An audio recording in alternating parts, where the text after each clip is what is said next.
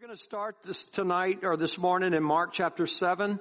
And so if you'll turn there, we're going to eventually come to this scripture. What I want to talk about today and next week is I want to look at three different types of believers. And I want to look at the believer who is living in Egypt, the believer who is living in the wilderness, and the believer who is living in Canaan. These three types of believers. And obviously, if you're a believer, you will find yourself in one of these. While you're on the earth, you'll find yourself in one of these places.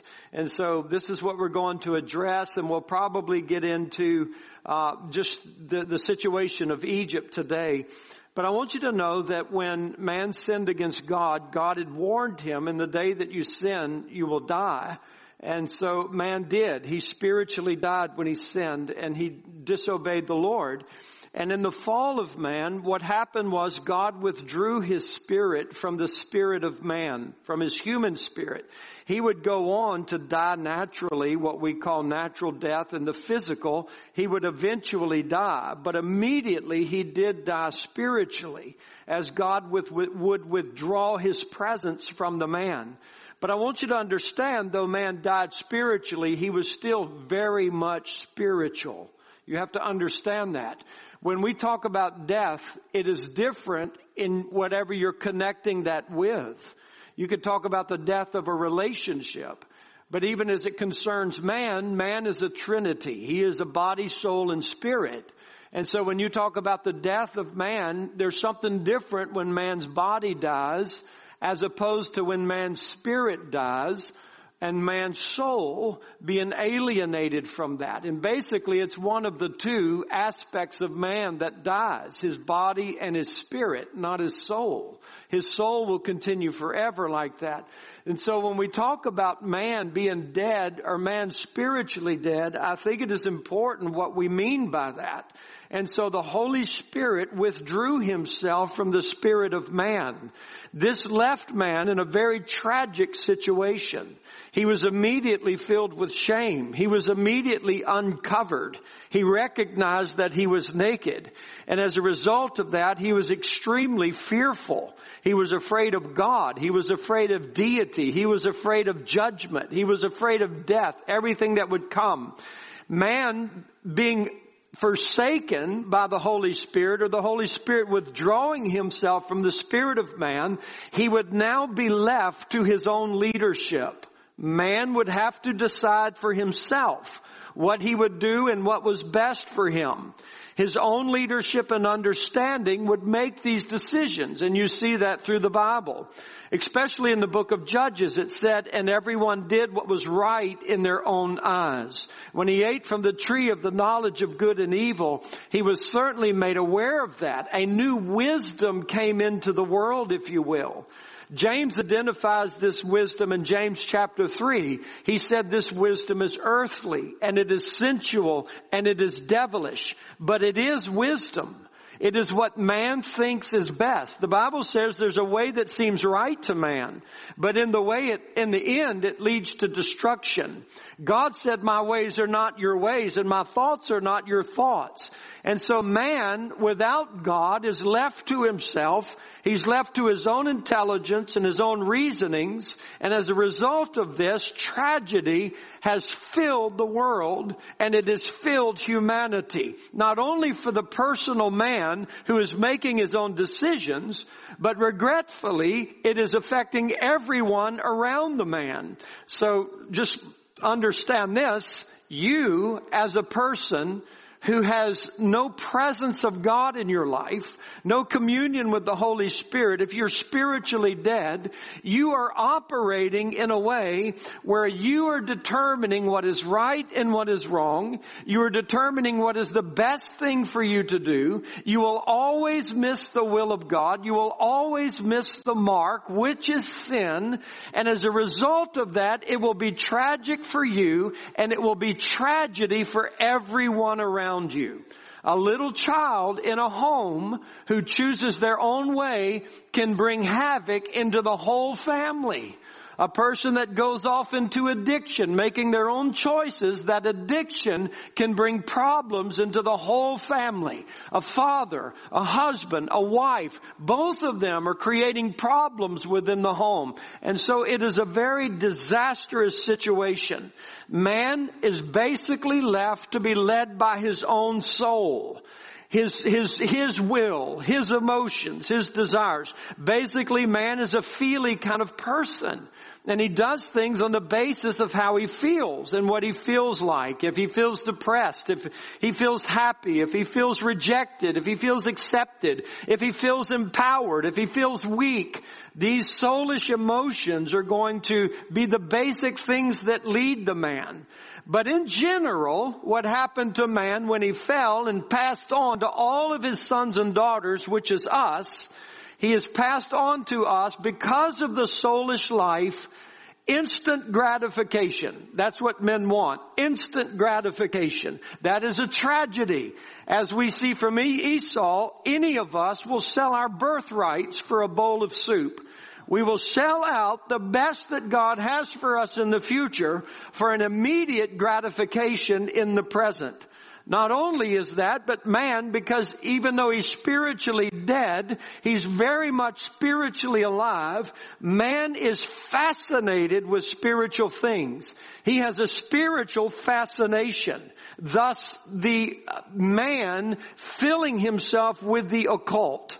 Entertainment, movies, music, everything is a doorway into that dark world because man is fascinated with spiritual things because even though he's dead spiritually, he's still very much spiritual. He also is filled with selfish ambition and power. He is in desire for his own good. Everything is looking out for himself. And also he has created a world of wars and abuse and satanic alliances that would be commonplace in every generation of man since the fall of man. Man is actually worse than an animal. He is worse than an animal because he has been created in the image of God with certain characteristics and capabilities that do not exist anywhere else in the animal kingdom. As you remember from your studies in Genesis, we understand that man was created with the power of dominion. He has the ability to subdue the things that are in this world and to rule over them. So even in that, man is number one in everything, and so he tries to have dominion over everything in the world. And so man has intelligence. Man has creative ability. Man has imagination. Man can produce things, think things, dream things, and then man can create those things because he's made in the image of God. You don't see animals doing this. You don't see monkeys doing this.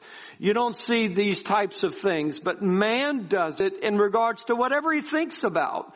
If he's given the time and he's given the resources, he can eventually produce it. Traveling to outer space, orbiting the earth, sending things out and sending pictures back from the furthest reaches of our galaxy. Nothing but man has been able to produce those types of things in the earth. So man is filled with creative ability. He's ambitious and he's a dreamer. And as a result of that, he is very dangerous because he is left to his own intelligence of what he thinks is right and what he thinks is wrong. Just as we might have scientists who are wanting to try to develop certain types of diseases that are in animals that are not in man, but they want to somehow create that disease so it affects man because we think we know what is best. And yet those could be the very things that are happening right now in science labs around the world. That could be the very thing that Revelation speaks about in the opening of the tribulation, where there are pestilences and diseases that literally kill 1/4 to 1/2 of the world's population. But man thinks he's doing right. He thinks he's smart, but he is so extremely dangerous. So when God left the man, very real demon powers and principalities of darkness would seek to fill the vacuum that was within the spirit of man. And man, with his deep fascination for spiritual things, would readily open the door to these demon powers that would be coming to him. And you see that all across the world and in every generation and in every religion except for Christianity, you see the dabbling into occultic powers, men going into things that God has absolutely forbidden, even in those religions that some want to accept as evangelical or Christian, such as maybe Catholicism and other things that prays to the dead and gives offerings to the dead. God said, have nothing to do with the dead. You're not to communicate with the dead. You're not to do those types of things. When you pray to God through Jesus Christ. And God said, this is an abomination to me. Wizardry and witchcraft and horoscopes and all of these types of things. Harry Potter. It's not just an innocent movie you're watching. You're opening the door to demonic activities. And then you wonder one day, what's going on with my kids? You know, why are they living this kind of life? Because we open the door to that dark power. Or whether it's books like that or whatever it might be is extremely dangerous. It's not innocent. It never is. Because there's a vacuum in man and Satan is there to fill that vacuum with demonic power. And he would seek. And the reason he wants to fill that vacuum with demonic power is easy to understand. Because you are created in the image of God.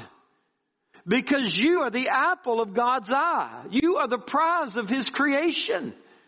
And if there is one thing that God has made in all of the universe that Satan could most offend God with, it would be to deal with you. And to make you an enemy of God. And so that's what the devil would like to do. Second of all, if you are the one that has been created with the power to have dominion over the earth, and Satan knows that, then how can Satan fill the earth with his glory? Fill the man with his spirit.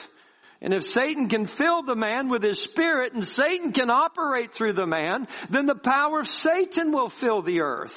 And Satan knows that.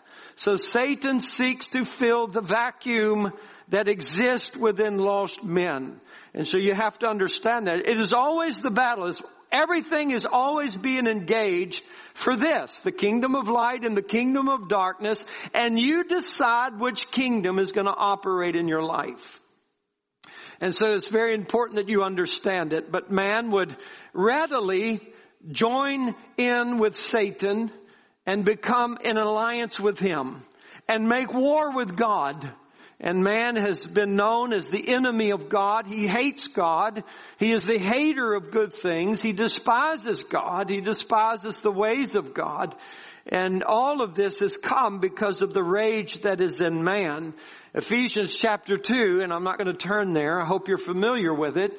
But in Ephesians chapter 2, it talks about the God of this world being Satan, and how there is a course that is running through the world, and the spirit that works in the children of disobedience, among whom we all had our lifestyle in times past until we were saved and born again, and the Spirit of God was restored to our spirit, which means the new birth.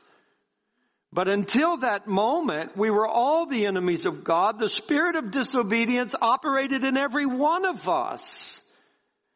The Bible says no man is his own power or his own king. You're either the slave of righteousness or the slave of sin. You're either the slave of Jesus or the slave of the devil.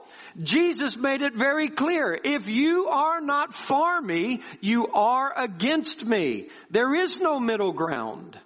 And so this is it. And so this is what is primarily what I want us to talk about as far as man and his life in Egypt. In Mark chapter 7, I think it is important for us to understand something very significant that Jesus identifies with mankind.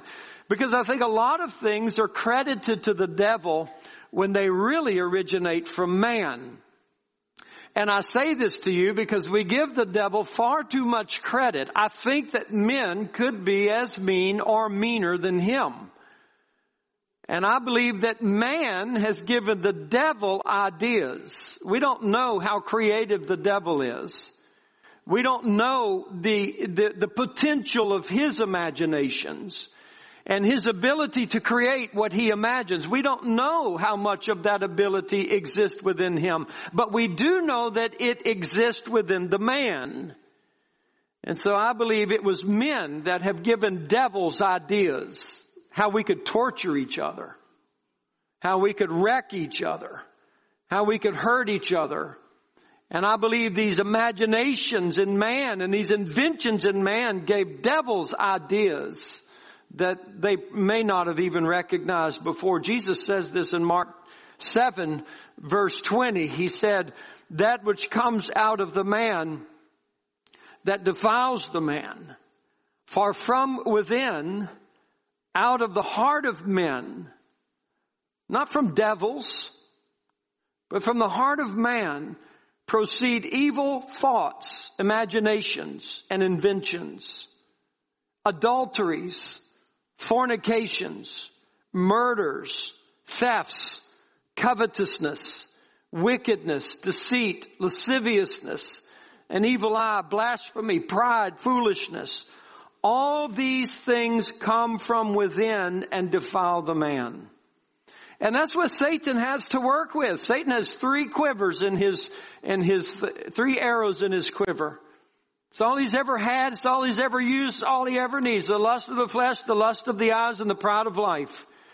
And all he has to do is begin to entice everything that's in the heart of man. Because don't excuse yourself from this list. That's in you. That's in me. And we will use our fallen nature and our soul and what we think is right and wrong to fulfill these things in our life and justify it and continue to be the enemies of God. And so therefore we are in desperate need to be saved.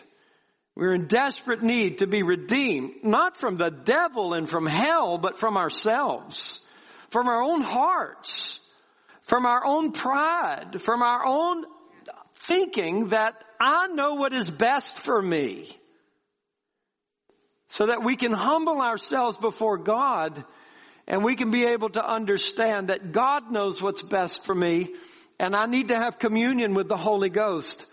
Because if there is a vacuum in my spirit, I want God to fill it.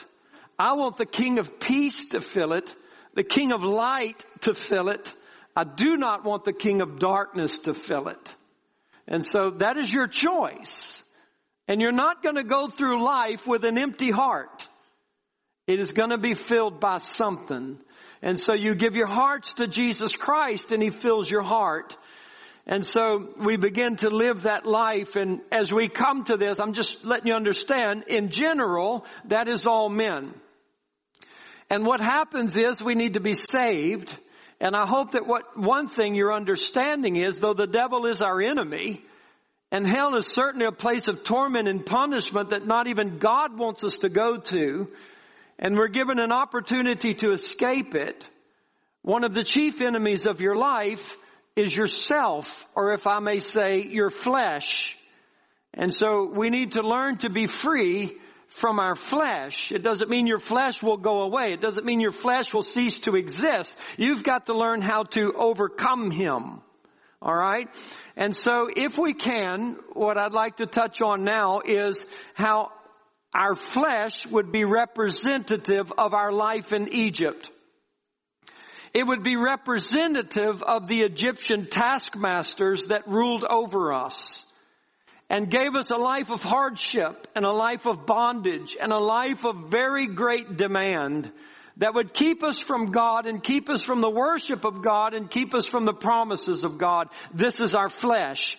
It is an amazing thing. If you could understand the flesh as the Egyptian taskmasters, and you understand Israel going through the wilderness and how often they wanted to go back to Egypt. So think about that. Think about, as believers, how often you want to go back to the flesh. You want to go back to the leeks and the garlic. You want to go back to those things because there was some kind of comfort in them. There was some type of peace in them.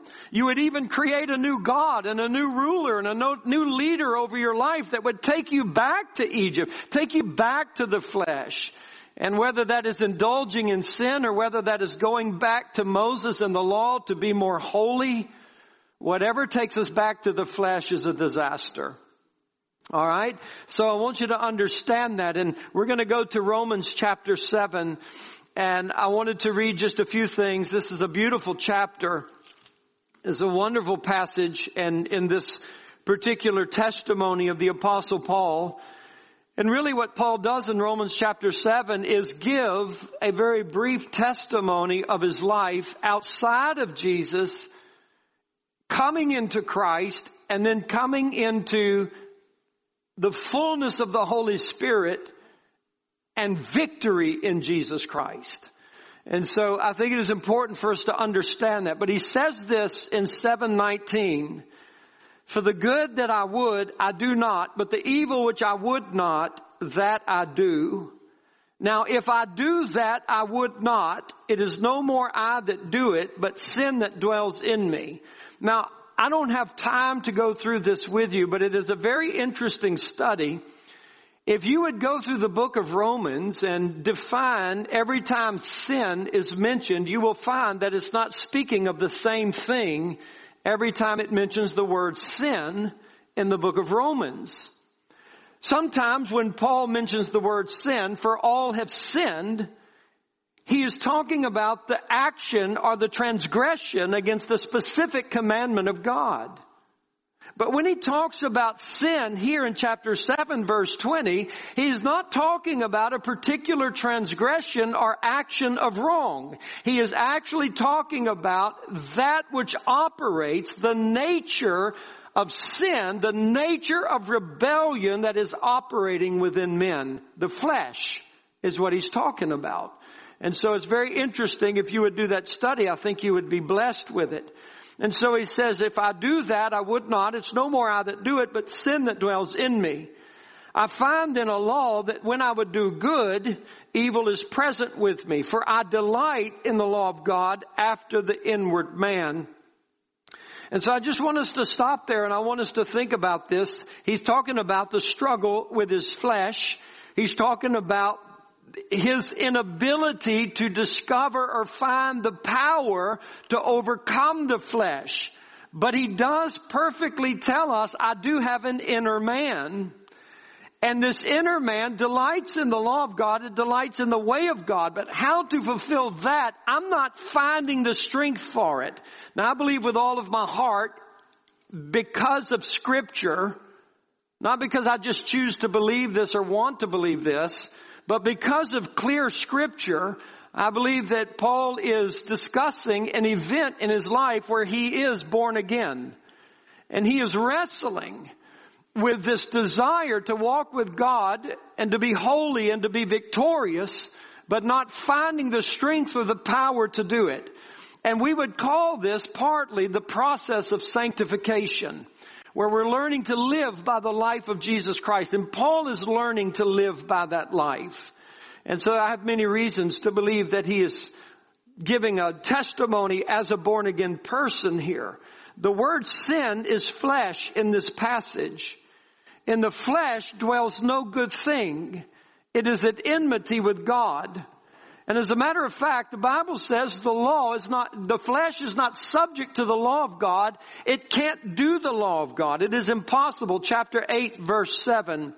It says, because the carnal mind is enmity against God, it is not subject to the law of God, neither indeed can be. So then, they that are in the flesh cannot please God. It doesn't say that they won't try, but they just cannot. Now we know that there are people who will try to please God in the flesh.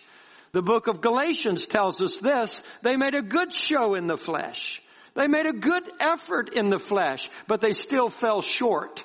And if you'll keep your place here, I want you to look at 1 Corinthians chapter 1 and notice this very dogmatic statement. He says in 1 Corinthians 1:29, no flesh. God is going to do things so that no flesh should glory in His presence. But of Him are you in Christ Jesus, who of God is made unto us wisdom and righteousness and sanctification and redemption. That according as it is written, he that glorieth, let him glory in the Lord. And so God is committed to this standard that no flesh is going to glory in my presence, but everything is going to glory in my Son Jesus Christ, because it is through Jesus Christ, He is made to us wisdom. He is our righteousness. He is our sanctification. He is our redemption. And the struggle that Paul was in Romans chapter 7 was his understanding of the way of God and wanting to do it. And because he understood that, he tried to do that in his flesh, but he was failing. And he could not do what he knew that he should do, but he did that which he knew he shouldn't do, because Paul is testifying to us, regardless of how much you want to please God and how much determination you have to please God, how much willpower you have, you're not going to do it. You're not going to get the glory when you go to heaven that you did it. You're going to have to learn here in this world that your righteousness is Jesus, your wisdom is Jesus, your sanctification is Jesus. He's made that unto you. And so this whole process in your life when you're being born again is to somehow learn now how to live not from your soul anymore, which is the way you lived your whole life, by your emotions and your will and what you thought was right and wrong. But now you've got to learn to live by the Holy Ghost of God, who's now come back into your spirit and made you alive. And that's been dead for so long. You got to learn to live that way now. And when you learn to live by the Spirit, you're going to know that's the victory, not me, not what I'm able to vow and do, but what God is able to do in me as a result of His Spirit, or the life of Christ that is in me.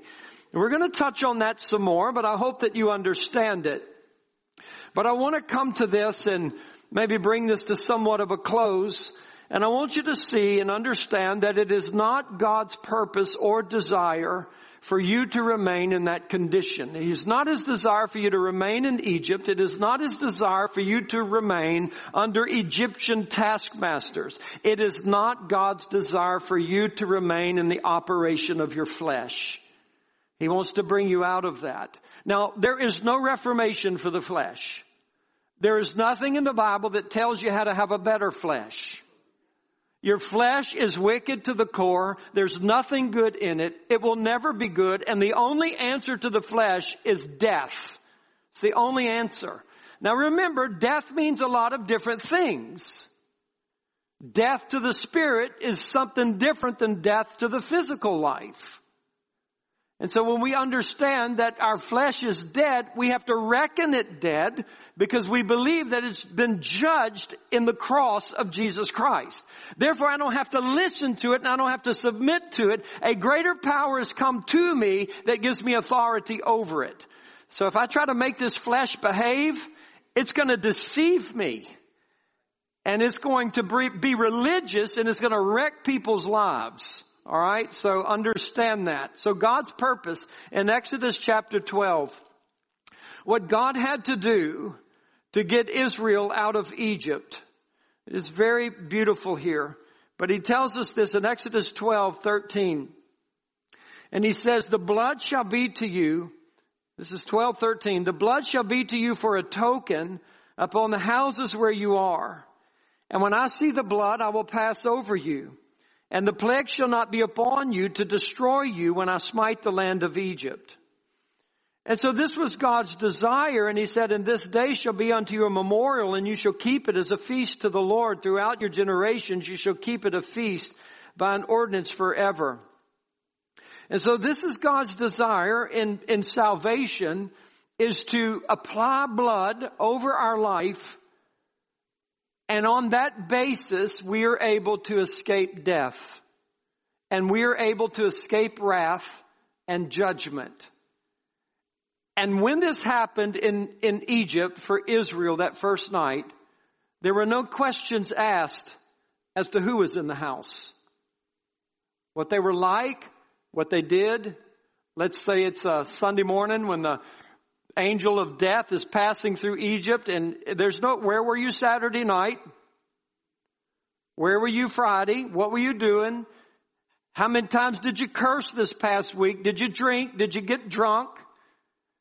Did you lust? Did you commit adultery? None of those questions are asked. There's only one thing that's being looked for, and that is the blood.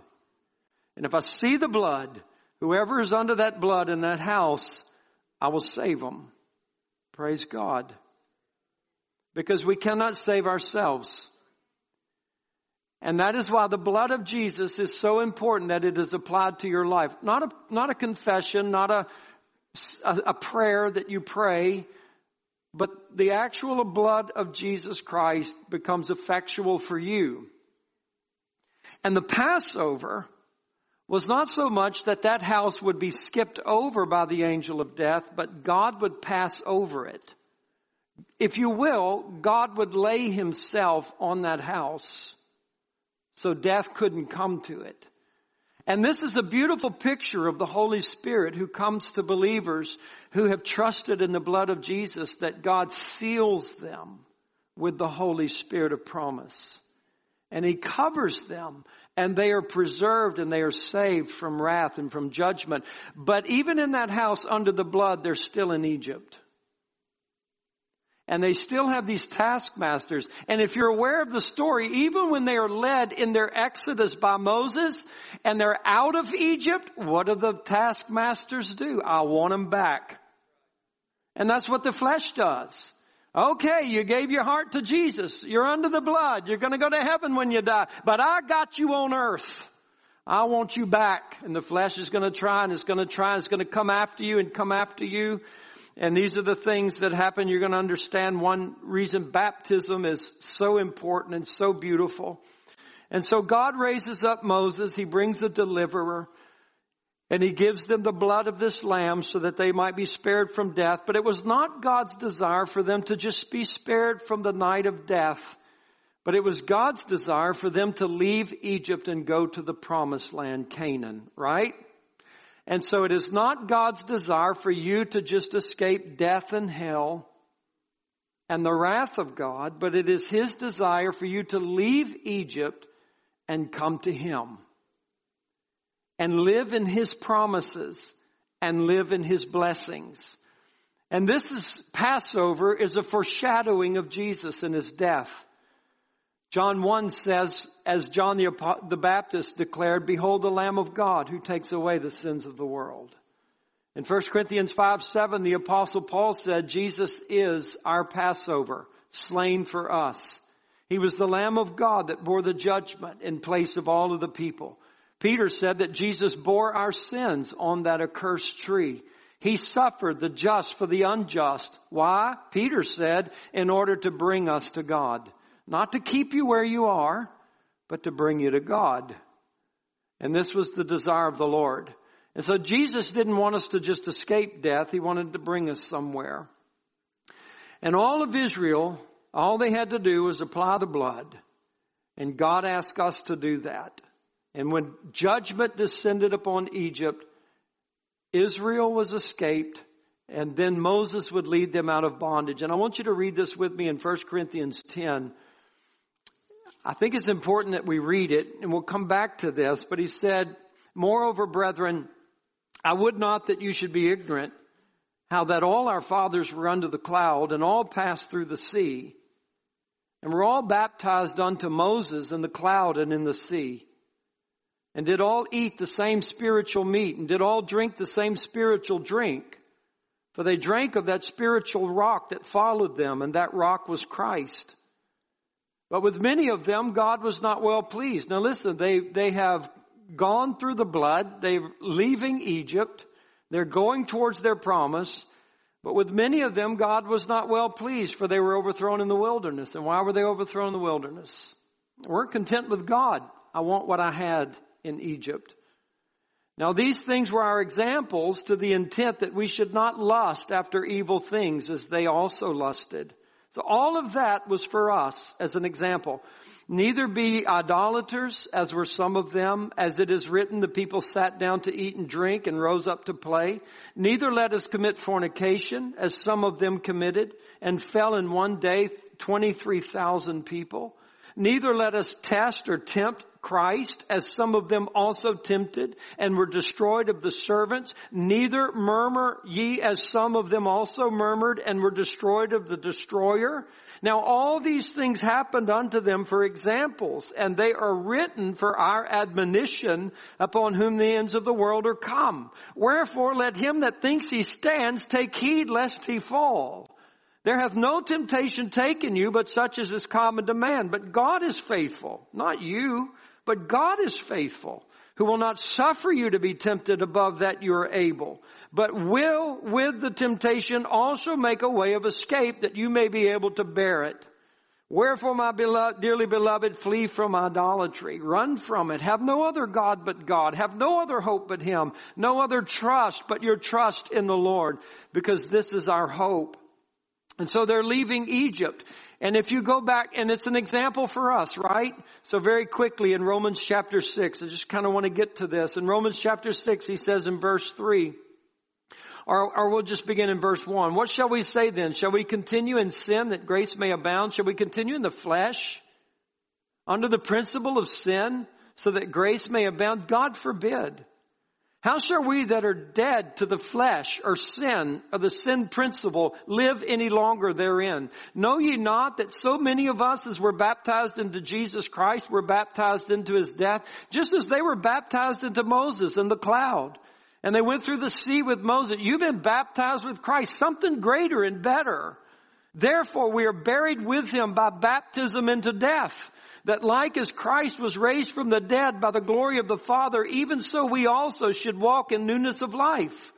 For we have been planted together in the likeness of His death, we shall also be in the likeness of His resurrection. Knowing this, and this is the summation, that our old man, that flesh, is crucified with Him, that the body of sin might be destroyed, that henceforth we should not serve sin. And he that is dead is freed from sin. And so this is important for us to understand. I'm going to tell you, we have a baptism today. There's something to that. It is not just some ceremony. It is not just some outward declaration. It's a spiritual thing, and we may not understand the full significance of it. But when somebody goes down in that water because of their faith in Jesus Christ, something spiritual goes on. I can tell you this, it was wonderful to be in that house at Passover underneath that blood and being spared from death. But something significant happened when they followed Moses under that cloud and through that sea and went into that wilderness, and now all of their enemies were dead in the Red Sea. Something was significant. So don't ever belittle or play down water baptism. If you've never gone through this, Jesus tells you to. He doesn't suggest you do it. It is a command of the Lord that you are baptized and you follow the Lord in baptism, because something spiritual happens. And you don't need to even understand everything spiritual that happens. You just need to believe it is something important to Jesus, and He's going to do something in my life as a result of it. So let Him do it. If you've never done that, it is extremely important. And so I'm going to close here because of the time that we have, but I just want to encourage you, beloved, to understand that you have a flesh, and it's not going to be reformed, and it's not going to be made better. And if your Christianity is the type of Christianity that is thankful to God that you've been saved and born again and you're going to go to heaven when you die, but you still live under the taskmaster of the flesh, and it has authority over your life, and you think you're going to get it to behave better? You think because you went through Passover in Egypt that you're going to wake up the next day and all of the Egyptians are going to recognize your God and they're going to change their attitude towards you and be favorable to you? You've got another thing coming. They're going to hate you even more, and your flesh is going to hate you even more.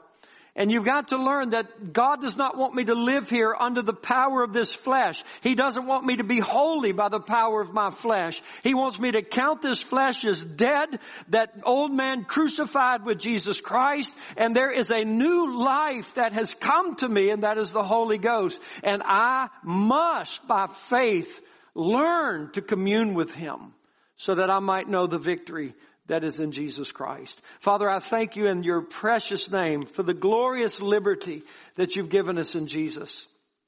I praise you and thank you for the gift of the Holy Ghost. I thank you for sanctification.